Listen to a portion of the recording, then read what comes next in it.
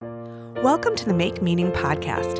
I'm Lynne Golodner, a writer, entrepreneur, and changemaker, and I've dedicated my life to sharing stories of how people make meaning in their work and find purpose in their lives.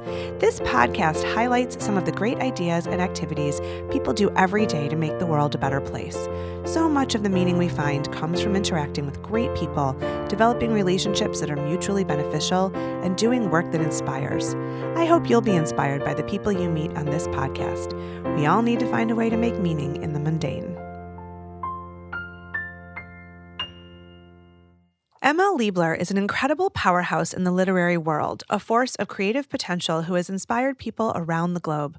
He has so many accolades and awards to his name that we'd take up a whole episode trying to name them all. In a nutshell, M.L. is a professor at Wayne State University, where he's taught and created courses on the Beatles' impact on popular culture, the poetry and music of Motown, urban labor literature, and the Vietnam War through literature. He is the author of 16 books and 7 recordings, and he has performed as a Fulbright Specialist and literary arts activist around the world. He has coordinated and offered too many programs to name. Michael Moore said, M.L. Liebler is the Poet Laureate of America's working class. Alicia Ostreicher said, M.L. Liebler is a piece of the reality poetry needs to stay alive. He is a beacon shining for the republic of poetry and love for which he stands. Mostly, he's an incredible person with a way of looking at the world that is honest and inspiring. And I'm so honored to welcome M.L. Liebler to the Make Meaning podcast. Oh, thank you. It's great to be here. Well, it's really nice to see you because you have long been one of the people I most admire as a talented artist and family man and just cool guy all around. So thank you. Thank you for making the time. So I want to begin at the start. Yes. Tell me if you could. I was born on Wayne State's campus in 1953. How did you launch? True. I believe you. But that's actually kind of funny to think about that you were born on the campus that you've been on forever. So 40 years plus. Wow. How did you launch this journey of writing and performing and teaching? Like, where did it start? Well, let's see. The teaching part, when I was in the 6th grade, it all goes back. So I hope you have the tape queued for Grateful Dead concert length. No. But in the 6th grade, I just remember, I was raised by my grandparents, and I remember my grandmother coming back from a conference with the teacher, as they have to do, or they do. And she said, because we're real working class, so, my grandparents were not academics or anything like that.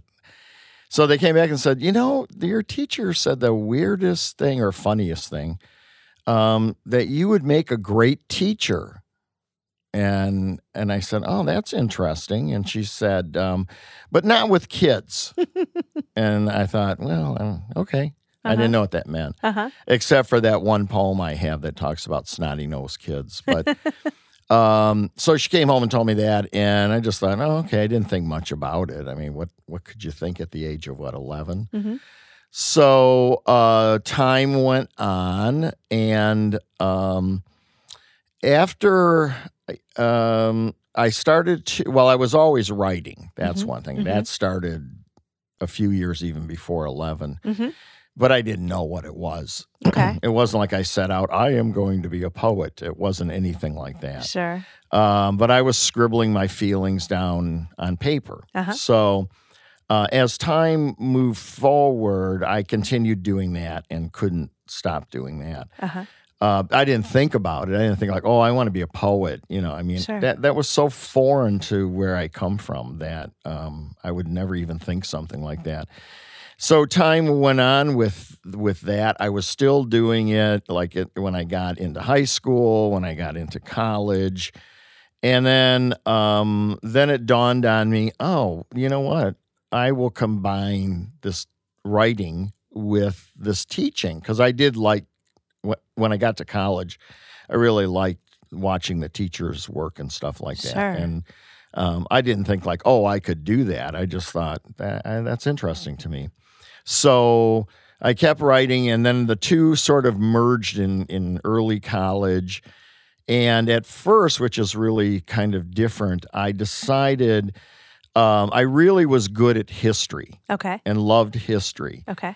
And I might say it was easy for me, so to speak.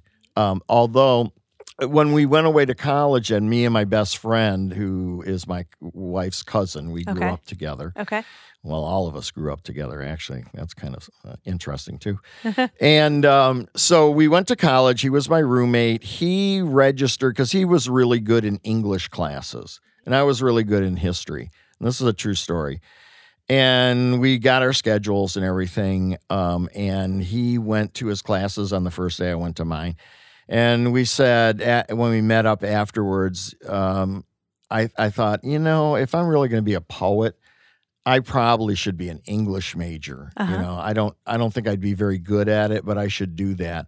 And he said, well, I really like history. Huh. So we just switched schedules. I mean, we went through the paperwork eventually, but he started going to my classes and I started going to his. And then he ended up graduating, cum laude, and he had all kinds of cords hanging off of him. And, I barely had a hat on. So I love it. I love it. Yeah. So that's kind of how the two came together. If you want to know how the whole, making poetry accessible thing happened. Yeah. Is that why, I was going to ask you next about, what does it mean to be a literary arts activist? So that's pretty much the definition, yeah? Yeah. Well, what that is right. What I thought, this is true. I remember thinking this in the middle of my 4 years of college when we went away.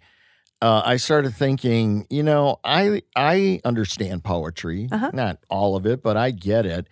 And I'm not that smart. So why couldn't, smart people, like regular people in society, get into it?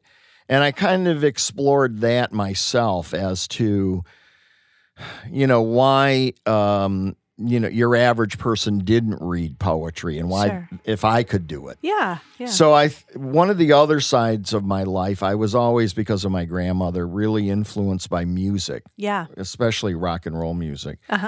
And I was exposed to it at a young age, probably be child abuse now, but I was 4 and she gave me Elvis's first album.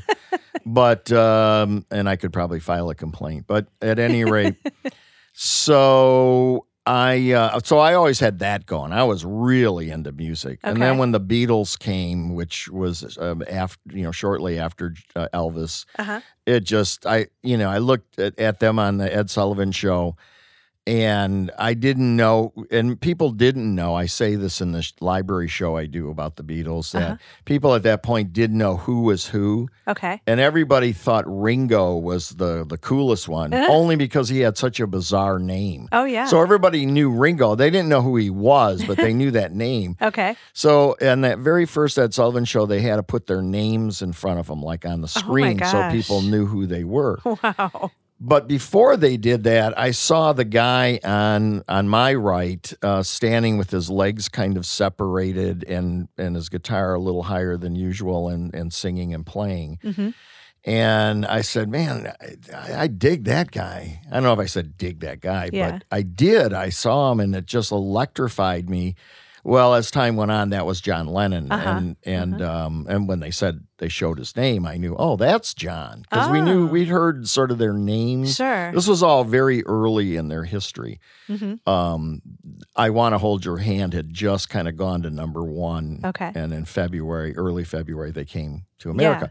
So that's when I saw them, and I also credit my education really to them. As they, how so? Well, because as they grew up musically and culturally, I kind of grew with them. So I was always interested. I'm not a nerd. I don't think, maybe I am, but I'm always interested in stuff. So when the Beatles would talk about certain emotions, feelings, or people later, like in Revolution and stuff, they'd say Chairman Mao. I would go to the library. I liked hanging out in the library. I'm not a reader per se, or I wasn't, but I'd like to hang out and look stuff up. Okay. I still like to do that on my iPad. Yeah. I was just doing it this morning. So I was looking up, they said Chairman Mao, like, who's that? Look it up. Oh, okay. And so that's kind of like how I started to educate myself. And then the war in Vietnam was starting in around 65, at least is when I became aware of it, because there was a neighbor boy on our street who went to our high school, and he went to Vietnam right away. His dad was a Marine. He signed up to be. This was before the draft. Yeah. And within a short time of being in country, he was killed. Oh. And I didn't really understand that either. I remember the neighbors going around and taking up a collection for flowers and the family and stuff. I remember that, and I remember my grandmother talking about it.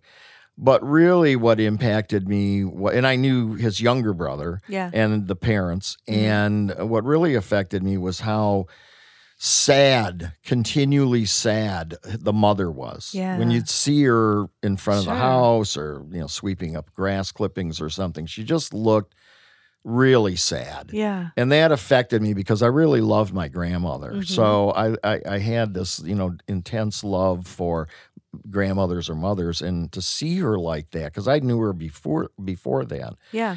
That really impacted me. Okay. So now want to sit at the library and find out more about Vietnam. So this is December 65 when he was killed. So 66. And then the Beatles are increasingly voicing their opinion, and they're putting it in some songs. And so that's why I say it led to my real education. Yeah. Well, I mean, the courses that you've created at Wayne State are incredible, and I wish I could have taken them. But it's just because there's so much passion, and then looking at, what they said and how they impacted culture and bringing that all together is brilliant. And it's really exciting. But you are making the words accessible in so many ways, like in the way that you've traveled the world as a Fulbright Specialist. And I loved, sort of doing my research before this interview about how you don't really prepare before you teach. You just sort of let things unfold. So I'd like to hear about that, especially how that's happened when you've traveled to, places of conflict or other countries where maybe this is a totally new concept. How does it just unfold magically and impact people in that way? Well, I mean, when I first started teaching, which was like, I guess 40 years ago. But when I first started doing that, I remember what I used to do for each lesson, and it helped me understand, because I had no experience. I was not a TA or anything like that. Right. When I got my master's degree in, say, May, by August, I was teaching at Wayne State. Okay.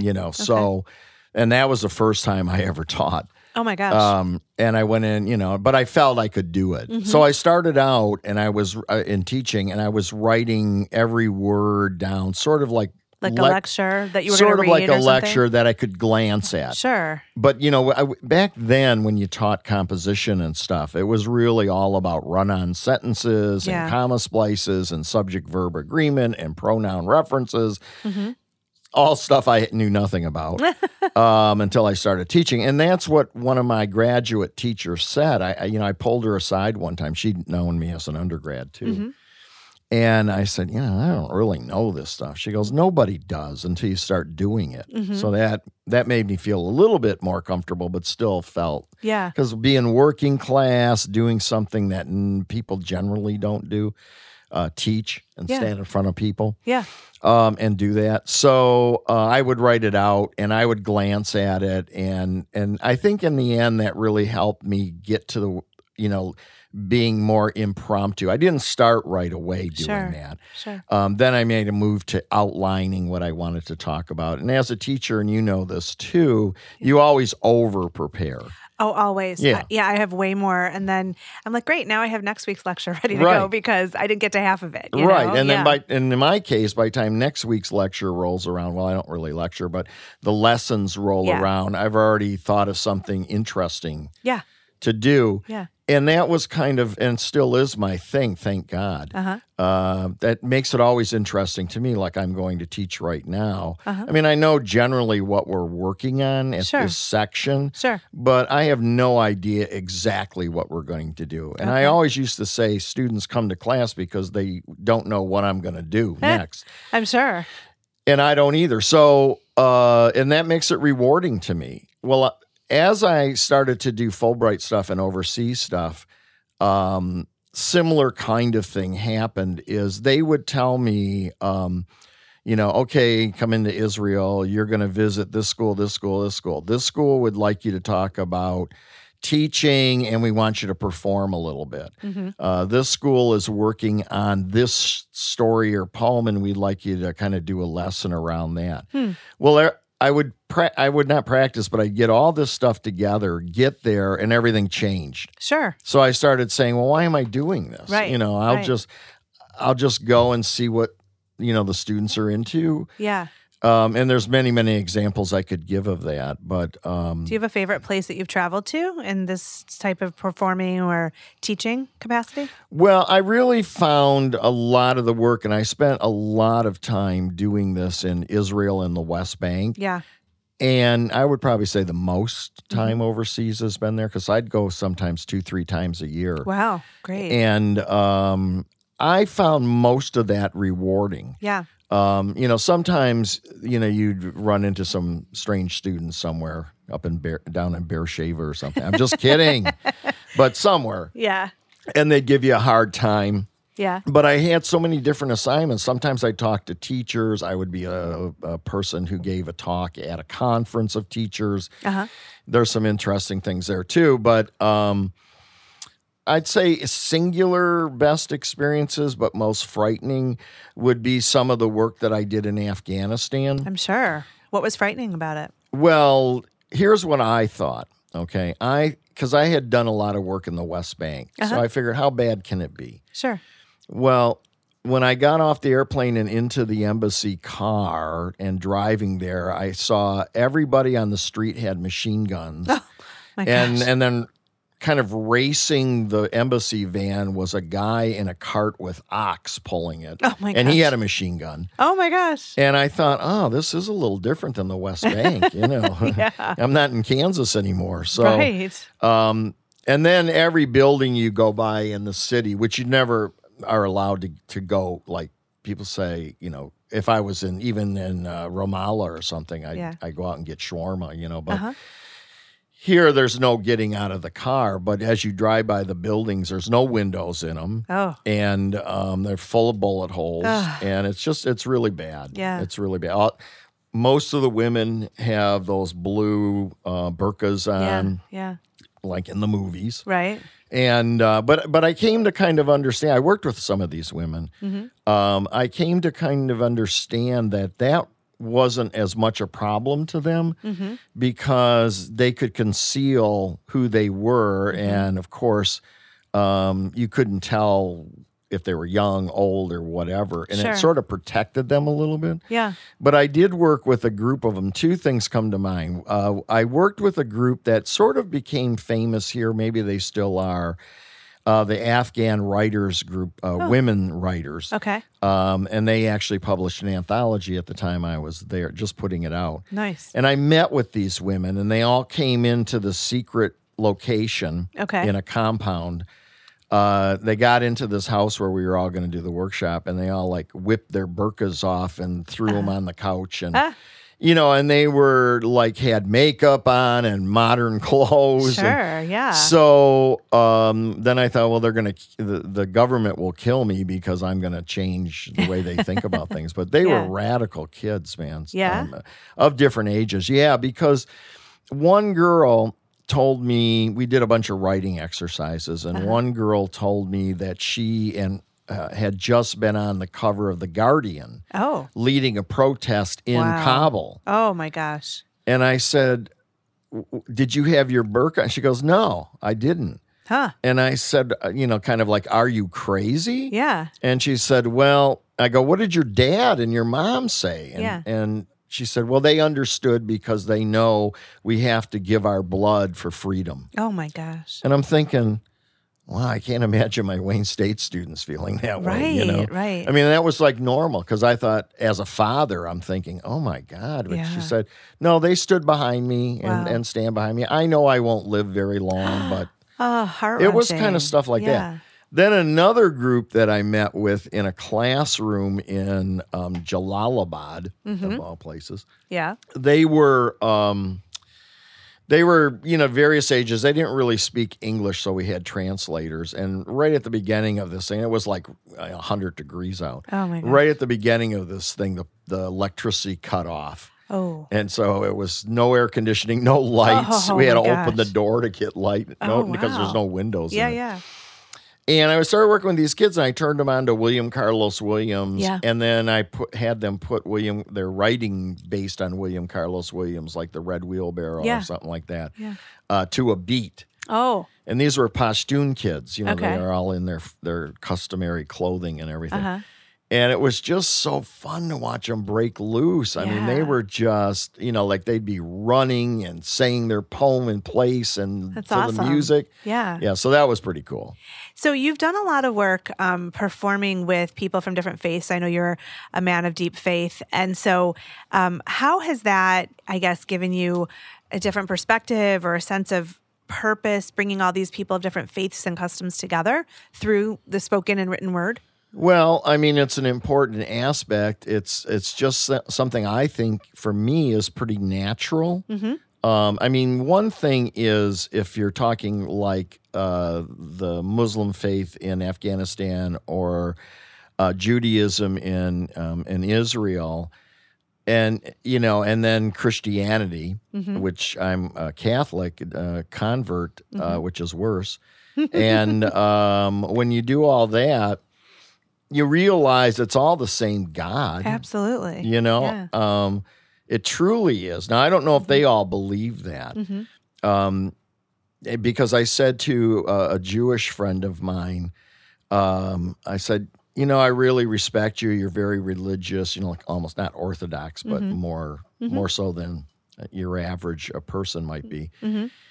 And I said, I just dig your spirituality, mm-hmm. and the person said, what spirituality? And I said, you're devout and I'm devout. And he goes, well, that doesn't mean anything. Well, religion and spirituality are very different things. Yeah, I know. To me, they're the same, but I understand that. I understand that. So that was kind of shocking to me. Yeah. And that could happen if I said that to another Catholic. Well, sure. I know, Yeah. and Catholics vote for, Trump. So there's inherent evil everywhere. I love it. So of all your accomplishments, do you have a favorite? Is it a favorite book or favorite Fulbright effort, This kind of comes to the point the way that I see my life, which is it's all one thing. Okay. I don't really see myself as a poet or just a teacher or just a father or, it's like I'm on call 24 hours a day. Yeah. I don't want to put myself in the same class as a doctor, but I kind of see it that way. Like it's all part of my life. Sure. And when it comes tax time, it's hard to separate. Well, what's the poetry guy, travel and all that? What's the teacher expense or whatever? Sure. Because it's all, I do very little. I mean, I enjoy everything, but I do very little just for me. Okay. You know what I mean? Yeah. Like even travel. Yeah. In 2 weeks, I'm going to Los Angeles. We're going to do a big book release for this new book I have. Exciting. On Sunset Strip in Hollywood. Okay. Well, I really do like Los Angeles. I like the weather mostly. But that's all, so I get to go there and stay in Laurel Canyon, and that's really great. Uh-huh. But it's also work. I'm there for a reason. I'm Sure. not just there to kind of lay poolside. Right. Well, work travel can be really tiring, even though it's that's fulfilling right. And that's what I do. You mentioned the Beatles. I, for 12 or 13 or more years, have been doing a study abroad over spring break, which we're going to do in early March again. Okay. And students go over to England, to London, Liverpool, Bath, Stonehenge. I take all these trips and awesome. Give them a really great experience with that. Manchester sometimes. Okay. And so that's great. I really love Liverpool, but it's such a great experience, and but it's part of the job too. Well, I'm really there I don't hang with the students and stuff. Sometimes I'll come and knock on my door and say, I don't drink either, but they'll say, we're all going to the bar. Come on, and it's like, nah, I'm going to stay here and watch BBC 4. They're doing a great documentary on Gene Clark of the Birds. Well, I mean, when you love what you do, it's hard to separate, It's just part of who you are. I think that is it. Yeah. Like doing this, and then I'm going to run off and teach. So I love it. And I don't know what I'm going to do yet. And they'll still be happy, I'll ask them. Well, I want to hear back. Absolutely. Okay. Yeah. So, all right. So listen, I want to just tell our listeners, ML has a really unique way of performing. And so if you ever have a chance to see him in person, you definitely should do it. But in lieu of that, since I have you in the studio, I do want you to share with our listeners one of your poems. So maybe tell us a little bit about the book you're going to read it from. And let's do like full ML style, Okay. This is my newest poetry book. It got a Michigan Notable Award. I can see that because it's got a sticker on it. And what's it called? It's called I Want to Be Once. Okay. Okay. And what was the inspiration for this collection? This is broken up into three sections. American life, poems about the kind of thing we're talking about, where I come from. Uh-huh. And then there are there's American War, which are mostly Afghanistan poems that I wrote over there. Okay. And then it ends with these short little poems that I started doing called American Psalms. Okay. So this one, I thought I would read the one from the one that's not too deep. It's deep, but it's not, horror. Hey, this is a show about meaning and purpose. You can go as deep as you want. Well, this is kind of, this isn't the follow-up to the situation, but this is one called Kandahar Mission. Okay. And it's kind of a true little story. It's in the war section. Okay. And it's called Kandahar Mission Briefing. Okay. They brought me in quietly, sitting all of us in a half circle. A chalkboard, a captain, and a mission leader. The mission is to take this poet into city center Kandahar tomorrow. To get into the city, we will take 4 MRAPs. The leader will scout the road ahead for IEDs. The middle one will carry the poet and turret gunner. The third and fourth vehicle will serve as lookouts and follow-up if any of these vehicles hits an IED. And if the vehicle doesn't tip, do not, under any circumstances, exit the vehicle. If the gunner is hit or killed, the poet must grab his legs like thus and hold on. You must not let go of the gunner. When we arrive at the outpost, soldiers in vehicles 1, 3, and 4 will exit, search school grounds for insurgents disguised as the Taliban. When the all clear is given, the poet will exit vehicle number 2 with body armor, helmet, and first aid kit. He will be surrounded by 6 soldiers. Once the okay is given, soldiers will bring poet into building where the poet greets the director and 34 male Kandahar poets and authors. If room is not compromised, poet may take off his body armor. If scene seems dangerous, he must keep armor and helmet on at all times. After talk, reading, and hummus, we must all leave grounds. ASAP, no lingering. True story. Wow. I mean, I'm assuming the poet's you. Is that true? Oh, no, yeah, it is. Oh, yeah.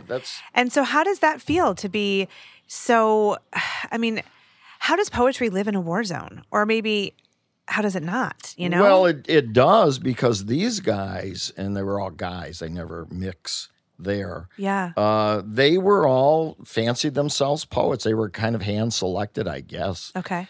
And so they were writing poetry. And like one guy in the front row had blue eyes like Smokey Robinson's, and he looked like Smokey. Oh, yeah? And I kept saying that he had no clue who Smokey was. And I sang some songs, Tears of a Clown. No, I didn't. Even the Beatles don't really resonate necessarily in Afghanistan. I went to a school of music, kind of a fame school or whatever. Yeah. And we did some music, and they played really interesting instruments. And I said, mentioned something about the Beatles and got no response. And then this kid brought a sitar out, and he started really jamming on it. Yeah. I go, man, that's like Jimi Hendrix. And they all were, oh, Jimi Hendrix. Oh, wow. Interesting. That's interesting. Yeah. Huh. It was cool. So, on this show, we talk about how people make meaning in their work, find purpose in their lives. And I always like to ask my guests, what advice would you have for people listening who are searching for that meaning or that purpose? They don't know what they're called to do or what path they're supposed to follow. What advice might you have for them? Well, the advice that I sort of would have is something that most people would reject, and that is spirituality and God. I mean, for me, that's, what keeps it going. I can kind of see everything in that perspective. Sure. And therefore meaning. Mm-hmm. But, most people aren't going to go for that sort of thing. So I don't know, I can't help them. But I think that's actually really good advice because you do need some kind of a higher purpose, something beyond you. It has to be. Otherwise, how can you feel that you matter? Well, I think everything is like related that way. And even when we do the London trip, when you go to Liverpool, for example, and I know this isn't the biggest topic for everybody, but when you go there, obviously something is magical about the Beatles. We're at 60 years since they first started. Sure. And by all indications, it's only getting bigger. Right. Right. And when you go to Liverpool and you go to all the places, this one was born here, this one, and they met here and they did that, it all becomes very divine. You start going, oh, man, this didn't just happen. Sure. And then you can start to, look at my life that way. I don't think any place I've ever been or anything I've ever done was not for some reason. Yeah. I mean, I feel like if you believe that humans are sort of the center, it's a little sad, And so, I mean, if you think everything's coincidental or just, happens for whatever reason. Yeah. But a lot of people do, and I get that, but it doesn't for me. No, I get it. And I feel the same way. Yeah, it does. Well, I wish we could talk longer. I wish you could read more of your poems, but unfortunately we have to wrap up. But ML Liebler, thank you so much for being on the Make Meaning podcast. Thank you. Thank you for having me down here to the Foundation Hotel. I know, it's such a cool space. It's amazing. Yeah. Thanks for listening to the Make Meaning podcast with Lynne Golodner. You can find us wherever you listen to your favorite podcasts. I'd love it if you would share our great conversations with your people so we can all add meaning wherever we go and whatever we do.